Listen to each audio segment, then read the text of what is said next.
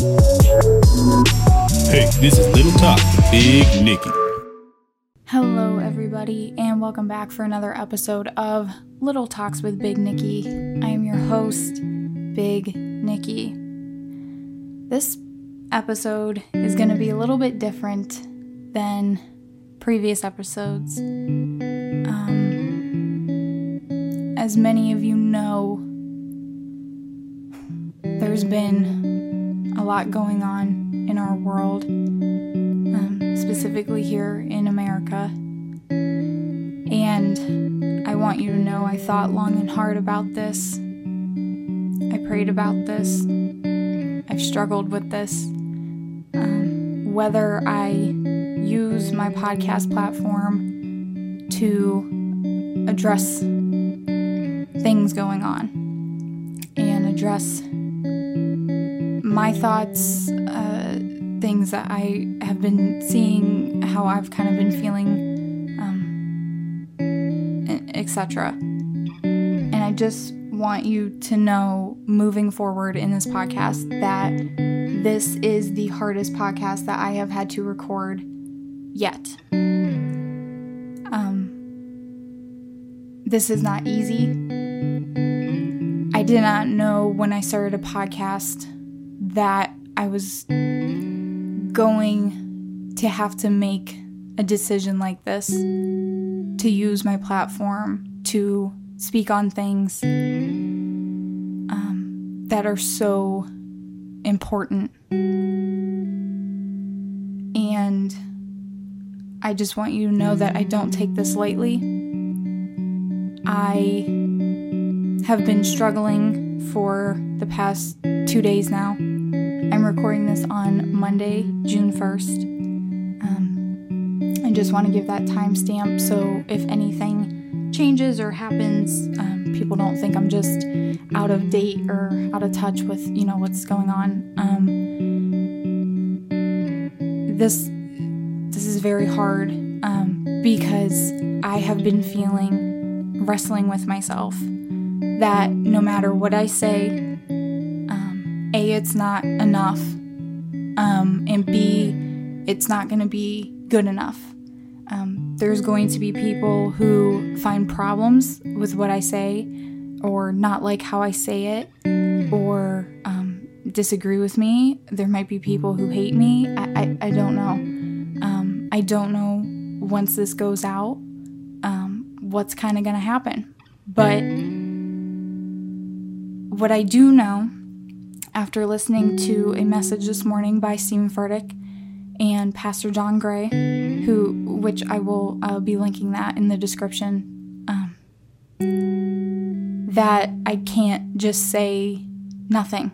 And even though I might not get it right, and even though I might not make everybody happy, I have to use the platform that I have built to say something. So I am going to do my best to be sensitive, to be empathetic, to be sympathetic, but to also be a Christian, first and foremost, above all else. When I come on here, I represent the kingdom, and especially with something like this, that is not something I am taking lightly. I'm probably going to get emotional at several points, because this has been a lot. And if I feel that way, I can't imagine how my brothers and sisters of color are feeling. So, with that being said, I don't really have specific talking points because there's so much I could say. But I'm going to do the best I can to articulate things and just talk.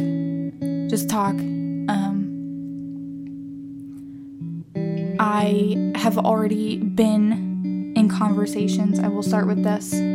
I've already been in conversations with some of my black friends, and I invited one of them in particular to come onto the podcast, and she said she is willing. And this is something that I actually have kind of wanted to do since before any of the recent events happened. When I started the podcast, I was thinking, it would be really good to sit down with a friend of mine, a person of color, and have a conversation about race relations here in the U.S. and how they are feeling and what they're going through and what's going on. And I kind of already had that in the back of my mind, but I, of course, never have done it up until this point. So with everything going on this week, I did talk to her last week, and she said that she would be very okay with having that conversation, and I am looking forward to doing that as soon as possible. For those of you that don't know, I do live in downtown Cleveland, and we are under curfew. It started on Saturday evening, and it has been pretty much continuous through, right now they're saying tomorrow, which is Tuesday, evening at 8 p.m. it will be lifted. They've already extended it once, and they might extend it again, I don't know. So not really leaving my apartment, not really leaving downtown. Technically, as a resident, I'm able to, but getting back in is still a struggle. Have to have proof of residency, have to go to the right checkpoint. It's just like a lot. So that being said, I last week knew I needed to prep 2 more podcast episodes for the coming weeks. I kind of work 1 or 2 ahead, if that makes sense. And I kind of flipped through my notebook, kind of was like looking at ideas, and nothing was really coming to me. I didn't really have any idea of what I wanted to talk about. Nothing was like really sticking out. And then when Saturday came and the protests were happening here in Cleveland on my street, a couple blocks from me, and then the curfew happened, like things just kind of kept going across America, and I'm on social media, maybe a little too much, I don't know, and I'm seeing this, and I'm seeing that, I'm hearing this, and I'm hearing that, and I just felt like last night, as I'm laying in bed trying to figure this out, and I'm crying because I'm just confused and frustrated, and just a range of emotions of I don't even know where they're coming from. I felt like God was just like, I left the door open for these conversations to be had.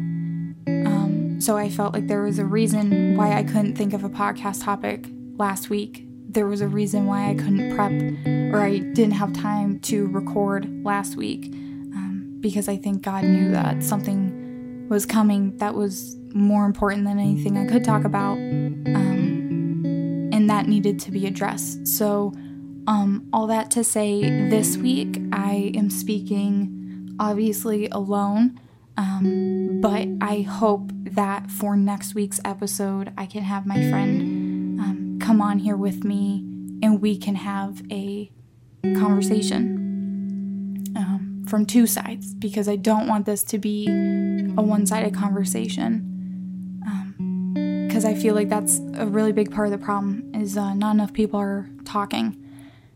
There's things to be done on a grand scale, politically, legislatively, but there's also work to be done on a micro scale that starts in your heart, that starts in your home, and that starts with the people in your circle, in your community, in your city.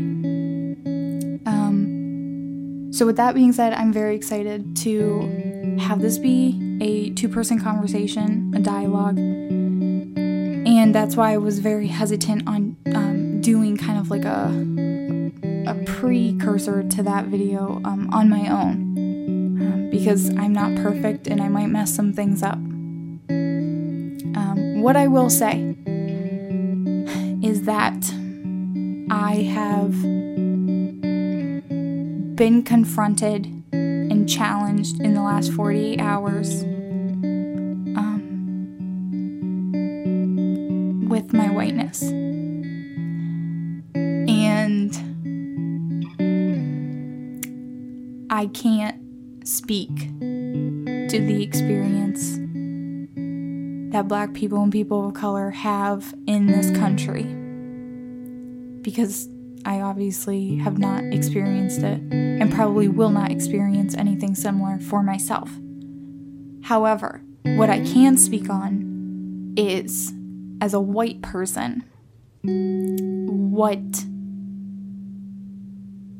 this journey of growth can look like for you. I have never been as close to this issue as I was being here Saturday with the protest. I'm gonna separate these two because I know that they are not one and the same. There was a peaceful protest scheduled in the afternoon, and that protest, as far as I have heard from people who were there, they were peaceful. However, there was almost like a secondary portion to that protest that turned more violent. And I want to separate these two because I want people to understand that I fully support a protest. I fully support marches. I fully support gatherings of people and walks and a visual representation of a community coming together, of allies partnering with people of color to say that enough is enough and justice does need to be served. I fully support that. What I will say is I do not fully support vandalism, property damage, and violence. And I know that that is a stance that is maybe not popular with a lot of people. But I say that, and I want to follow it up. I want to follow it up with this statement. I don't agree with it, but I understand why some people either are participating in it or are okay with it happening. I understand, and I can empathize with the fact that they are tired of having the same conversation. They are tired of the same marches. They are tired of the same negotiations. And they want to be heard. And they feel like they are still not being heard. So they are lashing out. I can empathize with that. And as my pastor, Pastor Noah said, you can see, or you don't have to see eye to eye. You don't have to see eye to eye to walk hand in hand. So I personally do not support normalizing vandalism, property damage, violence. I don't agree with that at all. You can disagree with me, but that does not mean that I do not support the overall cause.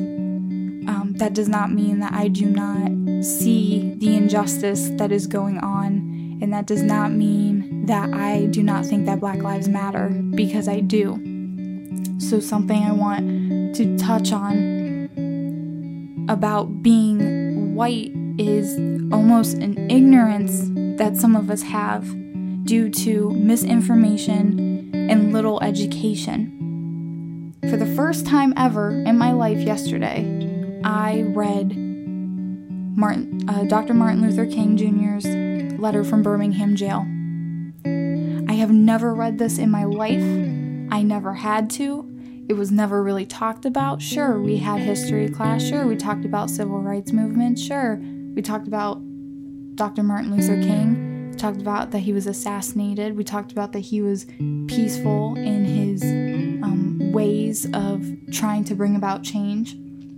Something I deeply respect, and I still hold true to what I just said. I believe that it needs to be peaceful, and I do not condone violence or destruction of other people or their property. I don't believe that two wrongs make a right. And I never had to read this. And what's even almost a little more scary to me is I've at least heard of it. I've at least heard of the letter from Birmingham jail. And I knew it was out there. But I talked to two friends of mine yesterday, who also white, and they said they've never even heard of it. And that's scary to me, because I think that is a very small example of how the system is broken and how it is played into the white race's favor. Why are we not being educated about this? Why is this not being even more talked about? I mean, I took a African American Studies class. It was part of my intro-level requirements, being at Cleveland State University, and never had to read this. So I read it yesterday. That was the bulk of what I did. It's not very long, but I wanted to make sure I was thorough with it. And I took probably about 4 pages of notes, things that stood out to me, and I was challenged. I have great respect for MLK, and I have a great respect for his work. After this pretty much being one of the first things I've read of his, I have nothing more to say than he was a brilliant man. It was very beautifully written. The fact that he wrote it in a jail cell, the fact that he tied his experience to that of like Paul when the early church was starting. That's in the New Testament of the Bible. All the way around, it's a beautiful piece of work. So I want to say this to all the white people that maybe never heard of it, or maybe you're like me and you heard of it, but you've never read it. I really encourage you to read Letter from Birmingham Jail. I hope to be reading even more of MLK's work in the coming days, in the coming weeks. But I think that this is important to try to understand the anger and the frustration that people of color are feeling, and they've had enough, and I can't even begin to, again, understand fully what that feels like, but it hurts my heart knowing that they feel that way. I'm sorry if I'm kind of bouncing thoughts, but I'm trying to make this flow and make sense in the best way possible. I just want to touch real quick on George Floyd specifically. For anyone wondering, no, I did not watch the video because I didn't have to. I think I saw it was maybe like a 15 second, 30 second, one of those quick, like just a snippet of it on Instagram or Twitter or both from the full length. I heard like a 9 or 10 minute video from that full length video. It was like a clip of it. And I saw the picture. I think I saw the still image first. I saw a white officer with his knee on a black man's neck. And I have never been so sure in my life, personally, that we have a big problem, that something is wrong. So I didn't watch the full video because I didn't need to. I didn't need to know anything more than the fact of a man has his knee on another man's neck. I didn't need to know anymore to fully support the fact that there are injustices being done and injustices that have been happening for years now. And I want to apologize in general for not being more aware before, maybe not caring as much as I should have before. I am 21. I don't really know if that's an excuse. I feel like it's a little bit harder when you're younger and you're trying to shape the world into perspective, but you're still young and trying to figure things out. I'm not saying that that's an excuse, but I'm just saying I'm sorry that I did not take this more seriously before.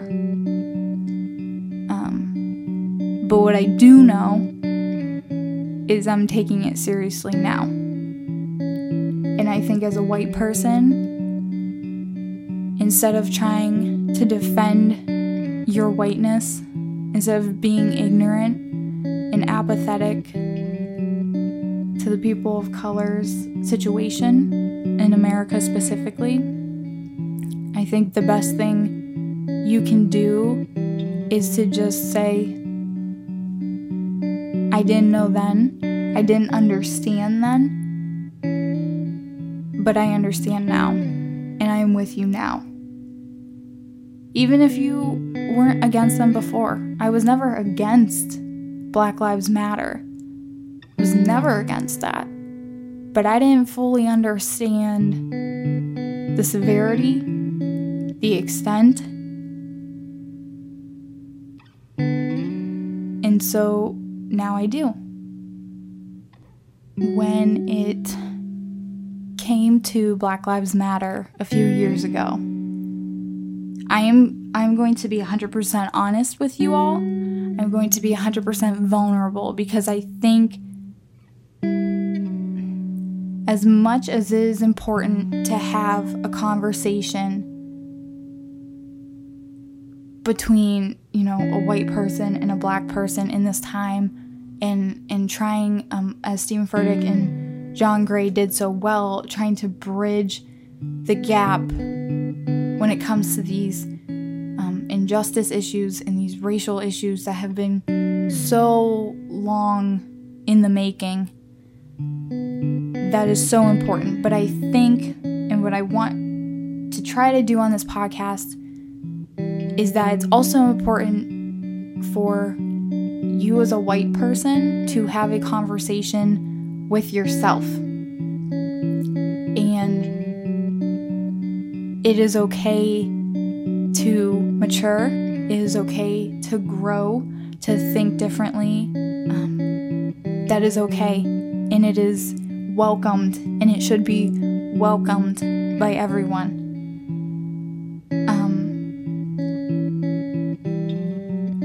In years past, when I saw Black Lives Matter trending on social media, in the news, over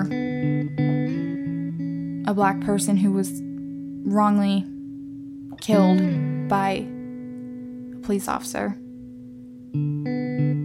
my response was, but all lives matter.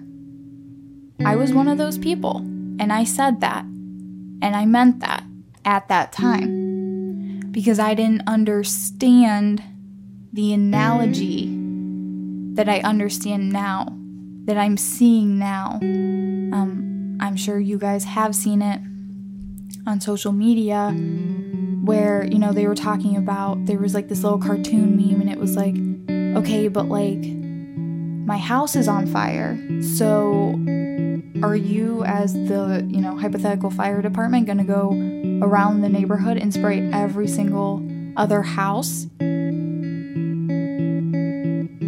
which isn't on fire? Or are you going to give attention to the house that's burning? And that made it make so much more sense. So as a white person, if you're still not understanding the saying Black Lives Matter, they're not saying that all other lives don't matter equally, because they do. But what they are saying is Black lives need the attention right now, because certain people, certain groups are making it seem as though maybe they don't matter. Their house is on fire and we need to help them put it out.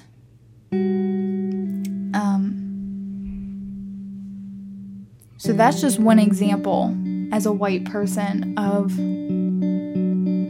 something I did not understand a few years ago.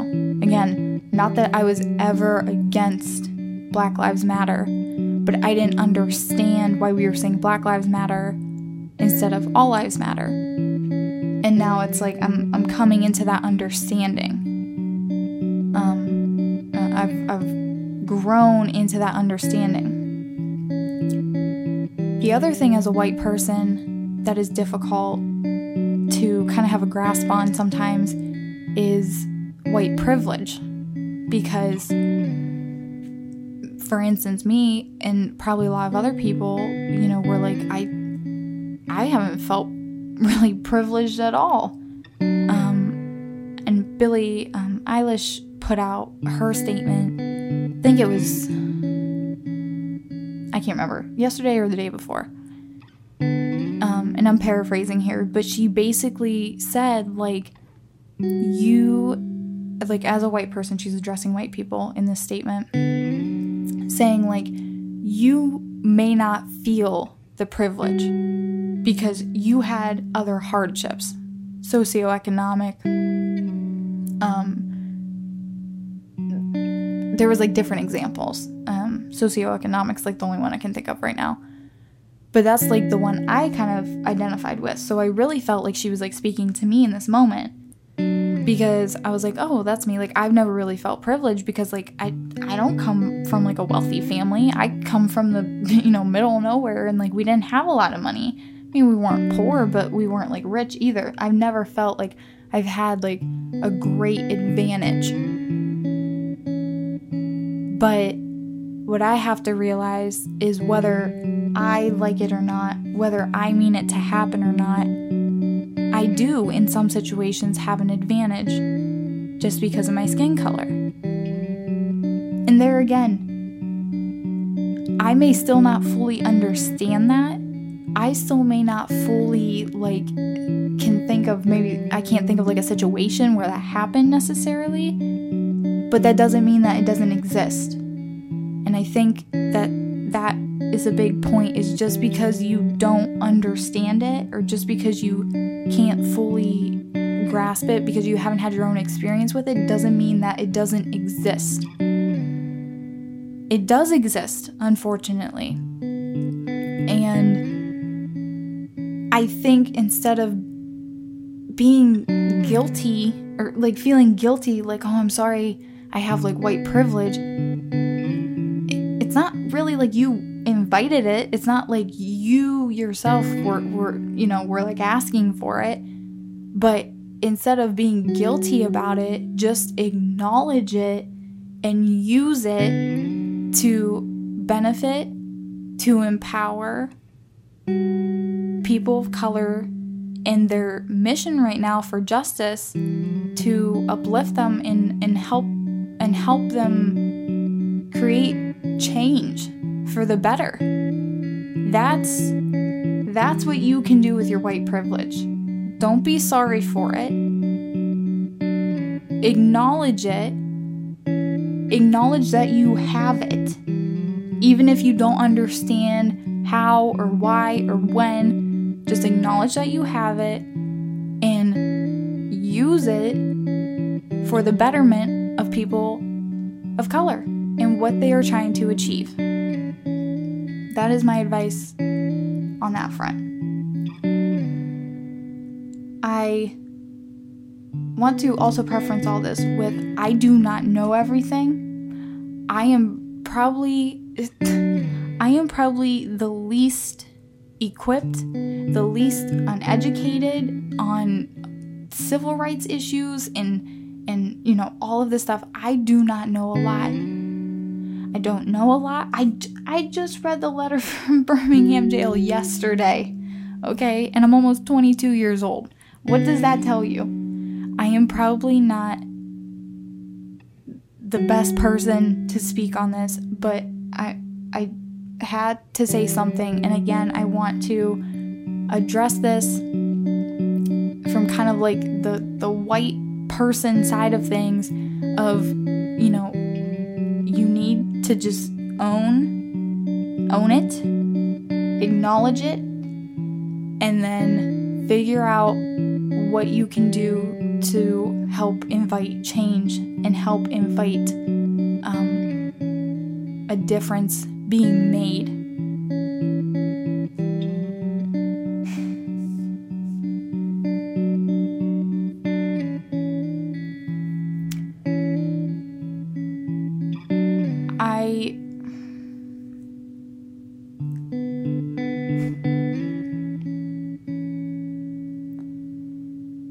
This is another thing that I already know some people might not agree with me on, and that's okay. Because, like Steven Furtick said, if I waited for everything I said to be perfect and everything I say, that people will agree with and, support, then I'll be waiting forever to say anything. I'm gonna keep stating. I see the injustice happening. I don't understand why it's happening. It's so hard for me to fathom that after all these hundreds of years that this is still an issue. Like, I am mind blown that there are still people out there that would abuse their power so much to the point of taking a life so unnecessarily. It blows my mind. And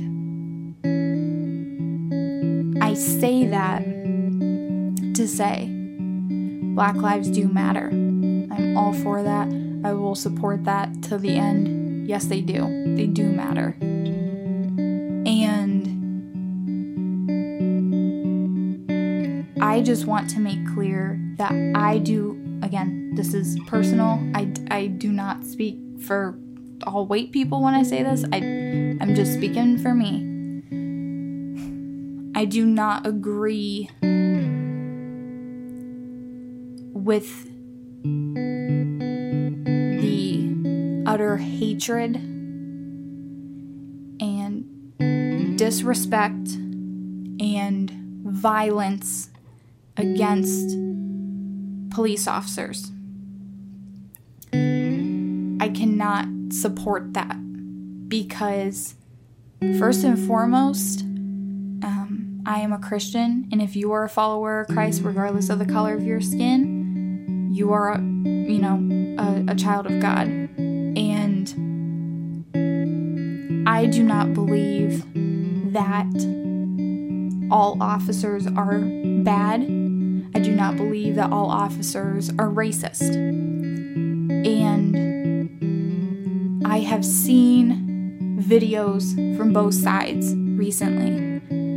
I have seen the videos where officers are taking a knee with protesters. Videos where officers are walking with protesters. Videos where officers are hugging protesters. And I am retweeting those things and I am liking those things because that is the picture that I think we all should be striving to create. That is the America that I want to live in, where it's people who are recognizing that there is wrong being done, but they are not perpetuating generalizations and lumping people into grand categories because they're this career path or they're this color or they're this way. It's not all of them. I understand that the system that America has been created on is not helping anything within our law enforcement and our justice system, and I understand that change there needs to be had. I will 100% agree with that, but I cannot condone and I do not agree with the violence and the hatred towards police officers just because they're a police officer. Because I understand that the root of this issue is that more times than not, in these situations, the police officers have abused their power and have gotten away with things that they should not have gotten away with, and if you were anybody else, you probably wouldn't have gotten away with. But that, to me, does not make it okay to attack someone just because of their profession. I will say this though. I have seen plenty of videos coming out, and these are not from media sources, okay? Because this is kind of, I think, the power we have right now. It's a slippery slope. It's a dangerous thing because the media can be so one-sided and you don't know what is what, and they'll report on this but they won't report on this. I know here in Cleveland everyone was saying like the media is making it about the riots, and people were mad that we are under curfew now because now people can't protest, and there's levels to that, and maybe I don't understand what that is for somebody else, but for me, I did see people coming out and saying, listen, there was peaceful protest happening. This group over here started some crap. This group over here started to burn things and to smash windows and to loot. And but it was supposed to be peaceful, and this group had to like ruin it, for everyone, because then it became kind of like an unsafe situation for everybody involved, which is why they've imposed a curfew, because our city is destroyed right now, and I understand that a lot of people are saying it's just buildings, it's just property, it's not a human life. I get that, and I am by no means saying that property is more important than a human life. However, like I said, I do not condone that type of destruction, and it is very upsetting to see, and it is very it's very different, the fact that I'm under a curfew. I've never had to deal with anything like this, so maybe I don't know, but it's very like just weird that I can't, it's like stricter than quarantine. Like I can't really leave my apartment, I can't walk downtown, like at least during quarantine, like you could walk downtown.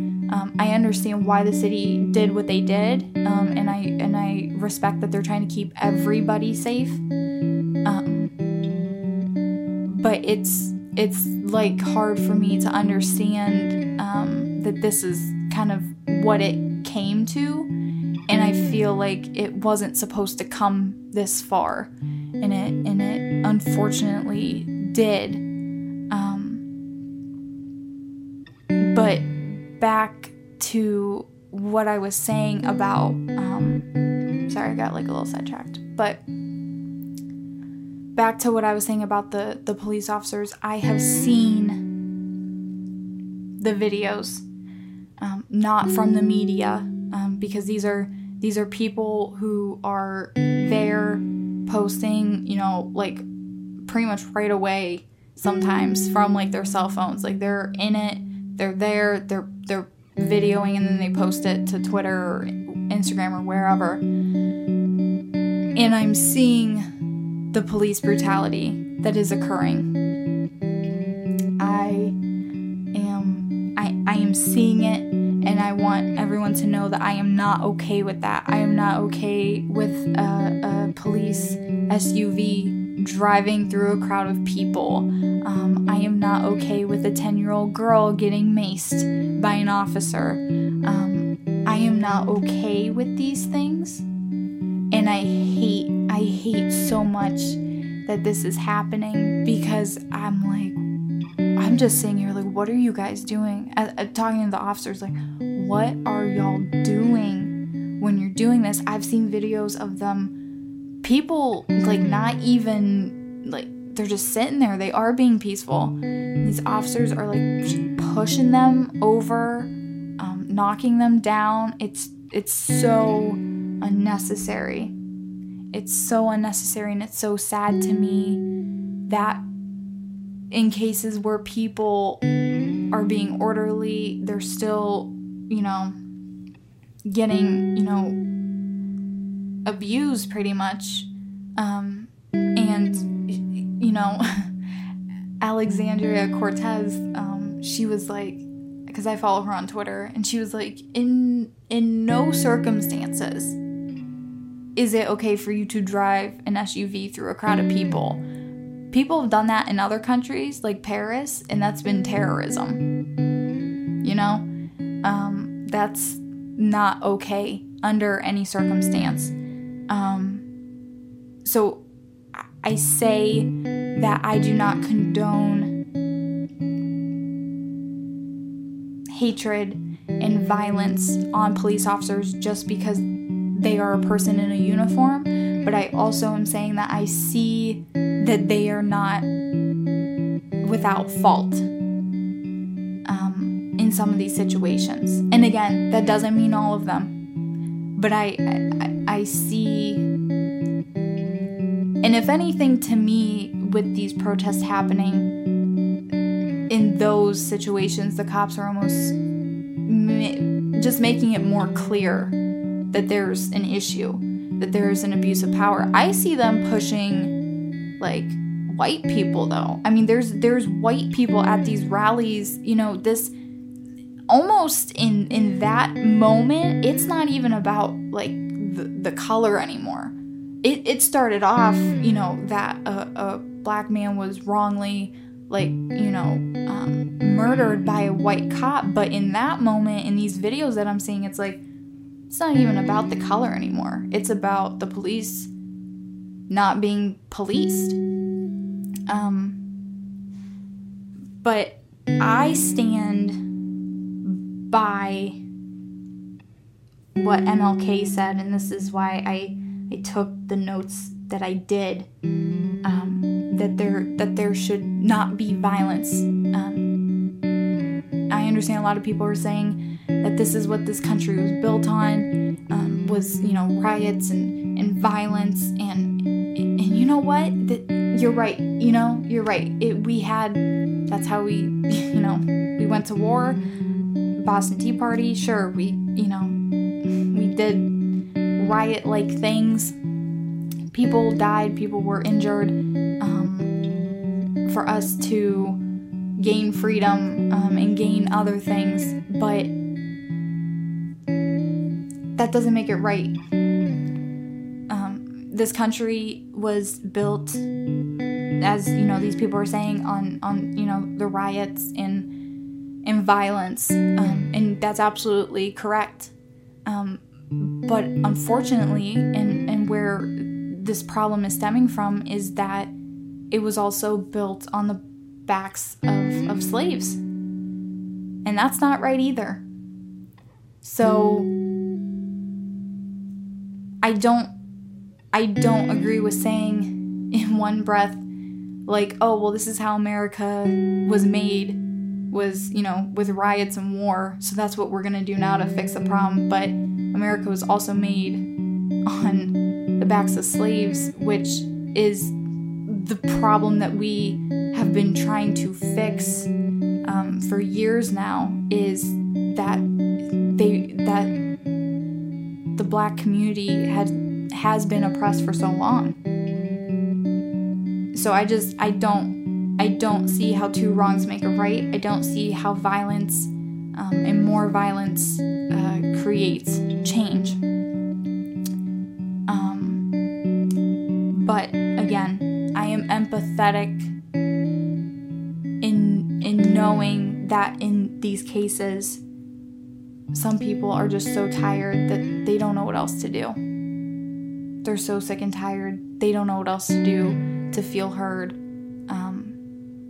or to feel like they're achieving anything, because they've been talking for a long time, and it seems like nobody's listening. So that's kind of my take on that part of things. I can't support hatred towards another group of people. I can't. And I was further challenged yesterday reading the letter from Birmingham jail, because of some of the things that MLK wrote. And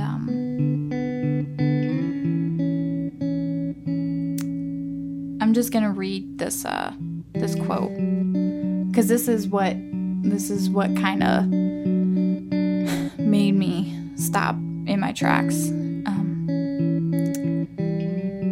He wrote, "The Negro's greatest stumbling block is the white moderate, who is more devoted to order than to justice, who prefers a negative peace, which is the absence of tension, to a positive peace, which is the presence of justice, who constantly says, 'I agree with you in the goal you seek, but I can't agree with your methods of direct action.'" He then goes on to say, "Shallow understanding from people of goodwill is more frustrating than absolute misunderstanding from people of ill will. Lukewarm acceptance is much more bewildering than outright rejection." And so I had to sit with myself and say, have I been lukewarm? Have I been moderate? Because I know I've said that before. I've said, I agree with you in the goal you seek, and I will continue to say that. But then I say I can't agree with your methods of action. Now here, from what I got from it, he is addressing someone who was upset that they even were having protests, sit-ins, boycotts, non-violent actions. And so here we are in 2020, and, I still feel, like I said, that I do not support rioting and destruction of property, but I have to read that sentence of, but I can't agree with your methods of direct action, and ask myself, if I am still not thinking about this correctly. But the more I read, the more the term nonviolent came up. The more the term of a nonviolent tension was presented by him. So, and again, not everyone's going to agree with me and think how I think, and that's okay. But again, that goes back to also not saying anything. I haven't really posted a statement on my social media. I've just been sharing what others have been saying that I agree with, or sharing, things that I feel people need to see.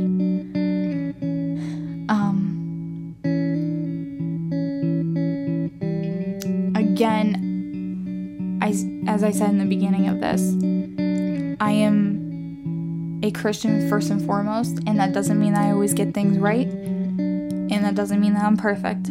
But what that does mean is I am supposed to show love to people that don't love me back. And that's very hard. And one of the quotes that I heard that kind of shook me, it's this video going around on Instagram stories talking about black parents having to explain to their kids pretty much what to do if you encounter a police officer. And the one girl who was older, probably around driving age, her mom, was saying, telling her what to do, to not incite any problems with an officer. And she said something that even the mom was like, wow, like I didn't even think about that in this way. And she said, like, she's like, it's almost like a person, like a close relationship where they do something and I forgive them, but they keep doing it to me just in a different way, and it becomes harder and harder to forgive.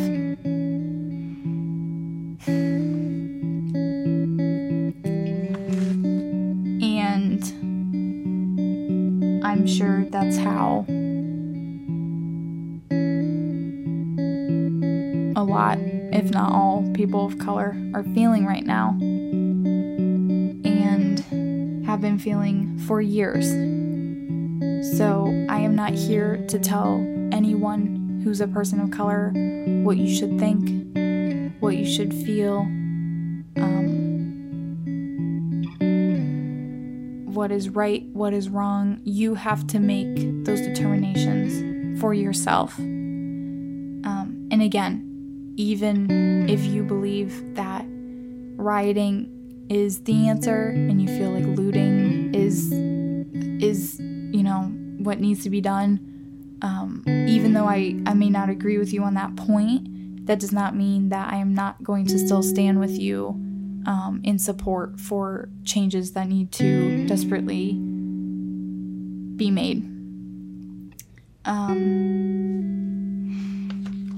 I feel,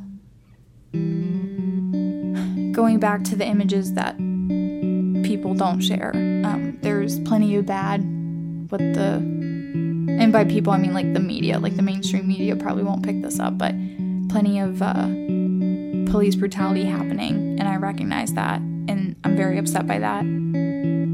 But there's also the portion, and some of it has caught mainstream media, which is good, but there's also the portion of photos and videos of peace and civility between a black person and a white officer, and that is the America that I want to see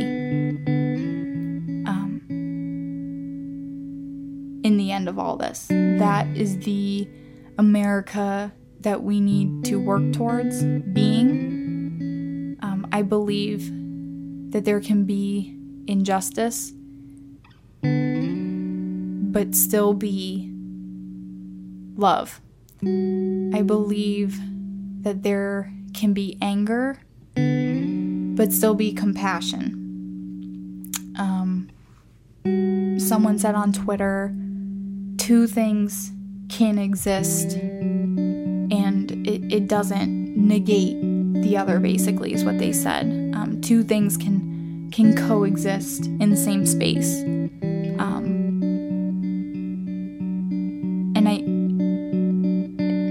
And I think that's the goal, is to have injustice be met with justice, to have equality be met by actionable showings of equality.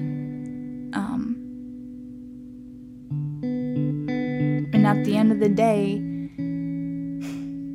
I'm talking about the people with good intention in their heart. Everybody just wants to go home. The black man who's walking down the street, he just wants to go home. The police officer who's almost at the end of his shift, he just wants to go home. At the end of the day, everybody just wants to go home. And everyone should have the right to return home. And I hope that very soon we see that shift happen, where it's not just people saying it anymore, but it's actually happening. And as a white person, anything I say can be construed as disingenuous,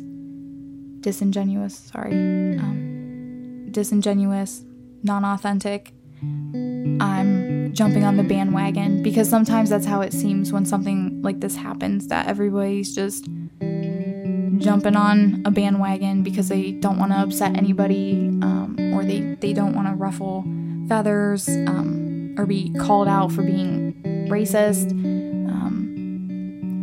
And it's easy, and this is why this is just me personally, I've watched what I've been posting. I have not posted a lot, and maybe I should be posting more, but to me, a post only does so much. And yes, it's important, but then it's like, what are you doing besides posting, is my question. For people who are white, what else are you doing? And that's a hard question to answer, because then we feel like, what else can we do? In the description, I'm going to be linking a text number for a petition to be signed for George Floyd, which I signed, and also going to be linking Stephen Furtick and John Gray discussed how they kind of created something back in 2018 called The Bridge. I think that's the name of it. And I will be linking the website to that below.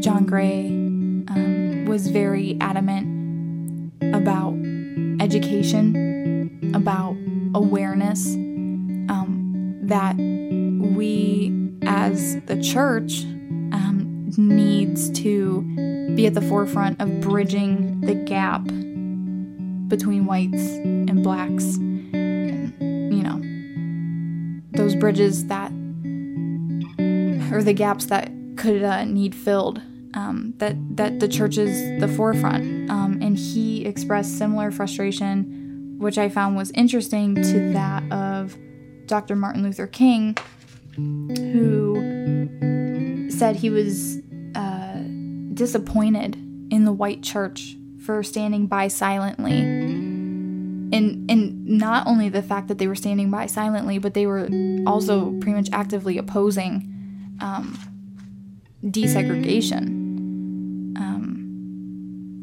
And he said, some of this is paraphrased, but he basically said the early church went forward with conviction. Where is that conviction now? They were labeled as disturbers of the peace and outside agitators, but now they are a weak, ineffectual voice with an uncertain sound. The average community is consoled by the church's often vocal sanction of things as they are. I don't think this is a time to keep things as they are. And I think that a website like that, having forums and discussions and educational resources, especially for people who are white, to look at and go through.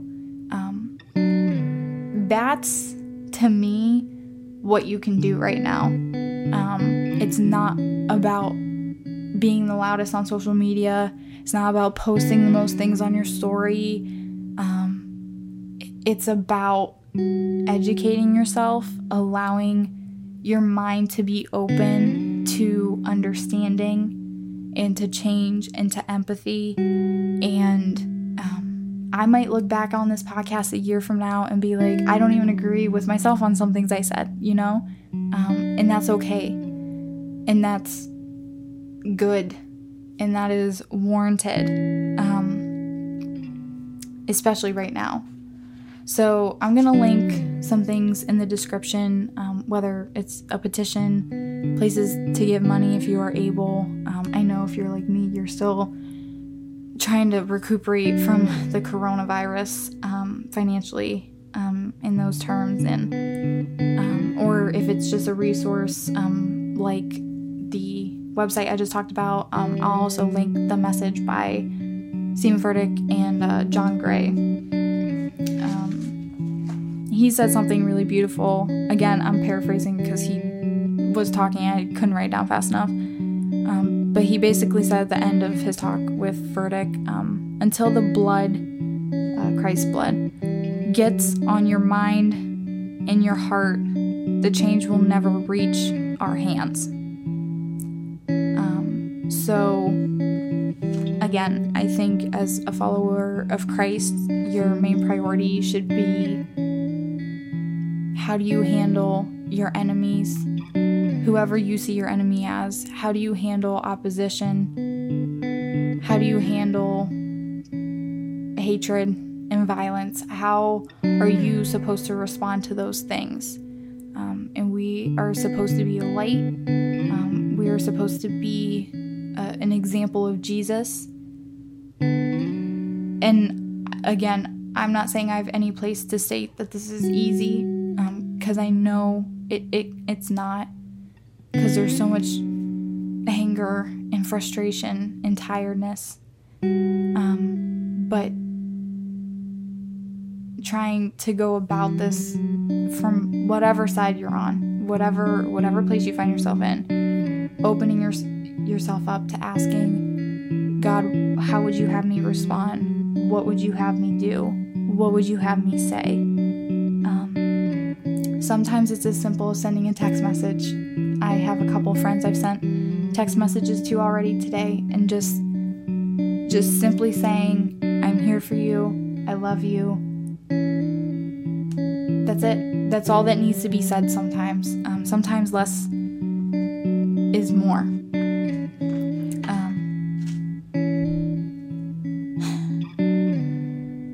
This is not the end of this conversation. Like I said, I plan to continue it as a dialogue here on the podcast.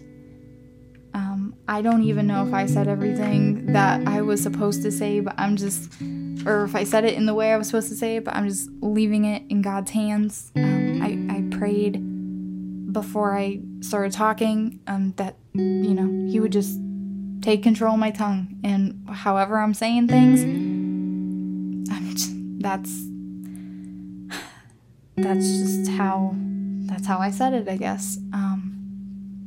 I'm sorry if you don't think I said everything right. I am open to conversation. I do not want to be attacked. I do not want to be persecuted because of anything I said or my views or anything anything like that, but I'm open to constructive conversation, things that maybe I'm not aware of, a viewpoint that maybe I haven't heard from someone else or thought of on my own. I'm open and I'm peaceful, and I hope that whoever sees this, I understand my platform's not that big, but whoever sees this, wherever they see it, I hope that comment sections and social media will just stay a place of peace and constructive conversations, and not turn ugly or insensitive or angry.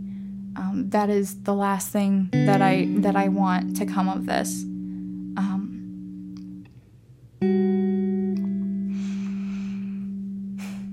I'm going to read one more thing that I really would want to read the full 4 pages to you guys. But I really want to read just one more quote from the letter from Birmingham jail. And then I think it's only fitting that I close this out in prayer.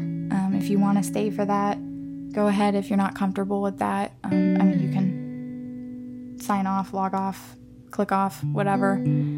I just feel like I would be doing a disservice to not openly and publicly pray over this situation. So from the letter, though, one last quote. He says towards the end, "I gradually gained a bit of satisfaction from being considered an extremist. For was not Jesus an extremist of love? So the question is not whether we will be extremists, but what kind of extremists will we be? Will we be extremists from hate? Will we be extremists for hate or love? Will we be extremists for the prevention of injustice, or will we be extremists for the cause of justice?"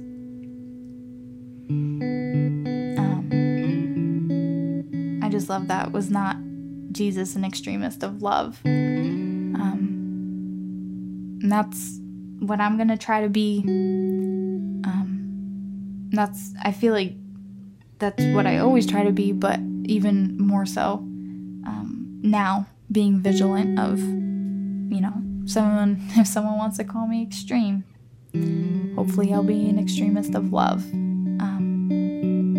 So yeah, thank you guys so much for listening, watching. Again, this was not easy.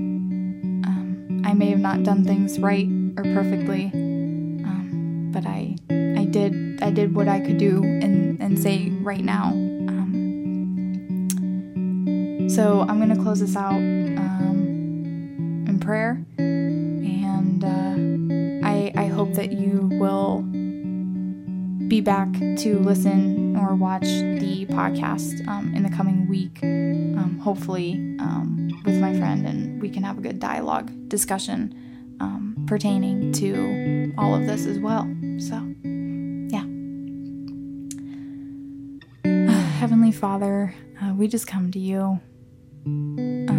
Lord, I thank you for this platform, for you allowing me to use my voice to reach whoever this is meant to reach. Father, I pray for our hearts, for those, whether we're white, black, in uniform, doesn't matter. I pray that your Holy Spirit will intercede where words that I say or other people say maybe they can't reach where you can. In the depths of our hearts and our souls, we know that this is a heart issue. It's a posture issue. And Father, we just pray that you will turn apathetic hearts into empathetic hearts. Father, we pray that you will turn hearts and minds of injustice into those that will be for justice.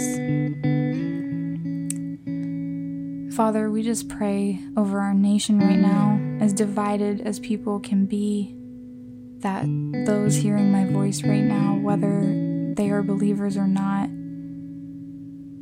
that they will be extremists of love and not hate, that they will feel the anger and the sadness and the frustration of things that have been going on for far too long, but they will use those in powerful, impactful, yet peaceful ways to make change.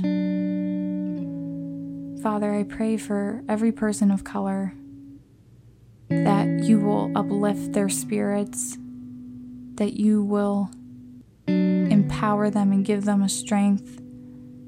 You know they're tired. You know they're weary. And Father, we just know that you are able to do more than any of us ever could.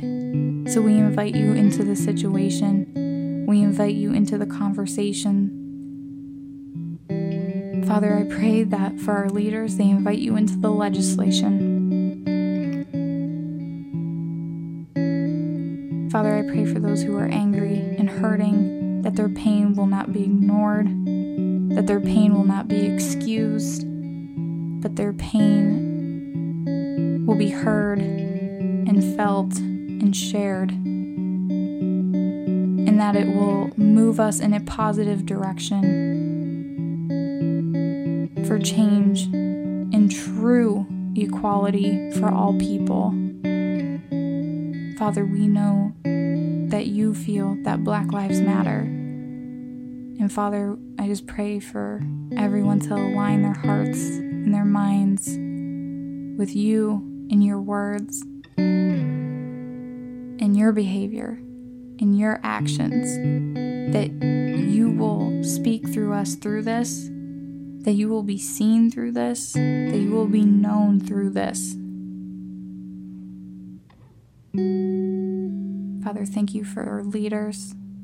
We pray over them. We pray for wisdom, for guidance, for courage to speak out and to stand out. And we thank you. We thank you for all of us coming together and trying to find a solution, trying to end things that should have been ended long ago. Thank you, Lord, for being with us in these moments. We pray that you will continue to be with us in these moments. In Jesus' name we pray. Amen. I'll see you guys next week. Bye.